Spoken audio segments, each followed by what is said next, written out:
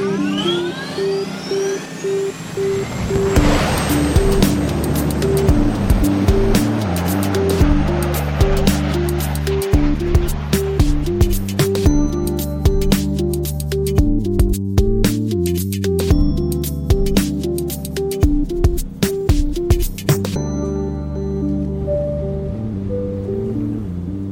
this is Talking Aerospace Today, a podcast for the aerospace and defense industry, a place that brings the promise of tomorrow's technology to the ears of our listeners today. I'm your host, Scott Salzwedel. Welcome to episode 1 of our new 5-part series, Accelerating Productivity Through Digital Transformation. As you might imagine, maximizing productivity throughout the A&D product lifecycle is key to success and significant profits. Today, on our first podcast, we'll be introducing the idea of what is productivity in this age of digital transformation. With increased complexity everywhere, what are the trends hampering productivity? And what can A&D companies do right now to usher in a new era of productivity? I'm pleased to introduce my special guest, Dale Tutt, who is the Vice President of Aerospace and Defense at Siemens Digital Industry Software. Welcome, Dale. Thanks for stopping by. Before we dive in, could you please share with our listeners your background and your role at Siemens? Hello, Scott. Glad to be here today. So my background, I've been involved in product development for about 30 years in the industry in a large number of engineering and program management roles. Prior to joining Siemens, I was the vice president engineering at the spaceship company. We were working with Virgin Galactic on building spaceships for commercial space tourism. Before that, I spent about 18 years at Cessna Aircraft Company, or Textron Aviation now, working on a large number of programs. My biggest program towards the end was working as the chief engineer and program director for the Textron Airland Scorpion jet, where we developed a all-new tactical fighter jet in about 2 years. So very, very productive there. And I had roles at General Dynamics Space Systems Division and Bombardier Learjet before that. But here at Siemens, I lead the aerospace and defense industry team. We develop the industry strategy as well as really advocate for the customer solutions for our product development within the company. And so represent the aerospace and defense industry within the company and help lead the company and work with a lot of our product development and our sales teams all around the globe. So thank you for having me today. That's quite a history. I understand with that Scorpion program, you actually had a chance to pilot that aircraft. Yeah, I had a chance to fly it, got a chance to evaluate it and how it flew, and it was a lot of fun. So, to be able to lead a design team to design and build an airplane like that and then get to fly it, it's a little bit hard to describe, but it really kind of closes a circle. Yeah, it's an experience of a lifetime for sure. Yeah. Okay, so before we get into productivity, it makes sense to discuss the trends shaping the industry today. So could you please share with our listeners some of the trends the A&D industry is facing? Yeah, absolutely. I mean, there's obviously always a lot of challenges, and we're in a period of a lot of innovation, and there's a lot of new programs out there.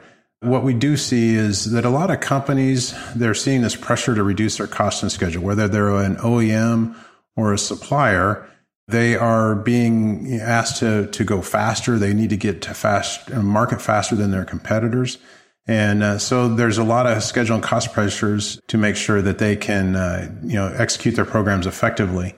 But this is at the same time that, with all this innovation, as they try to get increased performance, that we see increased program complexity and increased levels of integration. So maybe the companies are trying to save weight with their airplanes or just get more performance out of the systems that they have. So they're using more software. And again, this puts pressure on their cost and schedule as well. We're also seeing an increased electrification. So whether it's for green aircraft solutions, where they're developing electric propulsion, or you see these electronic vertical takeoff and lift aircraft, these air taxis. But we also see companies as they try to improve the efficiency of their aircraft or try to improve the reliability and maintainability. They're switching from mechanical systems like a hydraulic or pneumatic system to an electrical system. And then finally, this globalization of their supply chains and the workforce. You're relying more and more on these global partnerships, and your workforces are working remotely. And so you have different challenges just working with your own teams and how you collaborate with the team. So again, these are not mutually exclusive. They kind of work together, and they increase your overall complexity, and they put pressures on how you perform on your program execution. So a lot of stuff going on. So in a way, these trends are forcing OEMs to innovate and come up with some rather interesting programs. Let's take defense, for example. What are some of the new programs in defense? Well, with defense, there's quite a bit of new programs going on. You have things like the Boeing, the T-7 trainer, and Northrop Grumman has been working on the strike bomber for 5 or 6 years now, and they're getting ready to fly here in the next year or two. There's new aircraft carriers, there's new submarines. And what's interesting is that defense departments around the globe are really rethinking even just their sustainment models, that these products have life cycles of 40 or 50 years. And so not only are they developing new products, but they're trying to find new ways to support those products, and they're moving to model-based enterprises for that.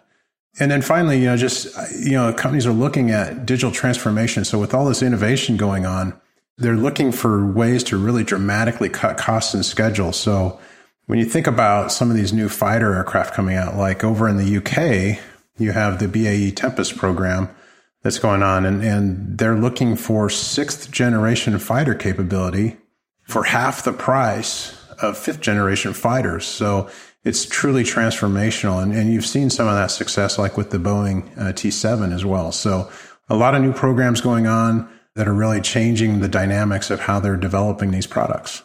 Okay, so that's defense. What about in commercial aviation? Yeah, in commercial aviation, I think it's the name of the game. Everyone's trying to bring their products to market first. So whether it's eVTOL, the air taxis that I mentioned before, I think I read somewhere recently there's about 200 companies working in eVTOL. So everyone wants to be first because obviously first has the best chance to sell a lot of product. But then you have supersonic business jets. You see some next generation airliners that were being discussed towards the end of 2019. And obviously as we come out of the current, economic downturns for commercial aircraft, that I think we'll see some of those programs pick up. And so there's a lot of new products even coming online in commercial world. Yeah, exciting times for sure. But let's not forget space exploration. There's some serious movement in that area as well. Yeah, no, absolutely. You see some of the traditional companies like ULA that are continuing to innovate and produce new programs. You saw that recently the SpaceX launch, where they launched the crew to the space station, which was the first manned launch in the U.S. In a number of years. But so you see a lot of innovation from companies like SpaceX and Rocket Labs, and in companies like Virgin Orbit and Virgin Galactic that are developing products for commercial space tourism, but also new ways to launch smaller satellites. And so there's a lot of innovation in launchers, but there's also a lot of innovation in satellites. You see a lot of small companies building small satellites, companies like OneWeb that was developing a new system of satellites for communications. And so a lot of activity. There's a lot of small startups. There's a lot of some of the big companies are still playing. So it's quite a change. And this used to be an area where it was all government and big companies working on it. Now it's hundreds of small companies too. So a lot of good stuff going on. We haven't really touched on what these companies need to do in order to survive and even thrive in this age of digital transformation. So how do they gain a competitive advantage? I think the one thing that you think about with all of these programs, whether it's defense or commercial or space, is just the amount of complexity. So with all this innovation and all of these new novel technologies coming online, unmanned systems, autonomy, electrical propulsion, is complexity. And with all this complexity, you need to have a comprehensive digital twin of your product or your production process or how you're going to support it. It's this really rich, robust understanding of how your product operates. And so you've got to have a digital twin so that you can use that twin to model your systems, but also then to do virtual verification and virtual manufacturing. And this enables you to go faster and take risk out of your program. You need these personalized, adaptable solutions with rapid application development. So you don't want to have customizable systems for your product lifecycle management or your design tools, but you want to have configurable systems, and you want to be able to tailor those quickly and really be able to deploy new solutions faster than the next guy. And then finally, you have to have this flexible, open environment to incorporate the latest technology. Many companies have tools that they've used before, or they have tools that they have made them successful. And it's much easier to be in a flexible, open environment where you can incorporate the latest technology as opposed to being forced to use only the tool sets that work in that closed environment. So with these three keys, that twin, these personal adaptable solutions, and this flexible and open solutions are the three keys to competitive advantage for a company. Yeah, it speaks about the digital transformation. It also reminds me of this really great quote from Dr. Will Roper of the U.S. Air Force. He's totally into the whole digital transformation. What did he say? He's got a pretty good quote. He's a big advocate of digital transformation for the Air Force. And I think he said something like, going faster is not just a tagline for us. It's dead serious business about keeping the Air Force competitive and dominant. So, even the Air Force recognizes that if they're going to outcompete everyone else, they have to change. Definitely. So speaking of faster, at Siemens, we like to talk about helping our customers get to market faster. I know speed and productivity can really impact program execution excellence. Yeah, it's for us, when we talk about all these challenges, at the end of the day, companies still need to be able to execute their programs faster.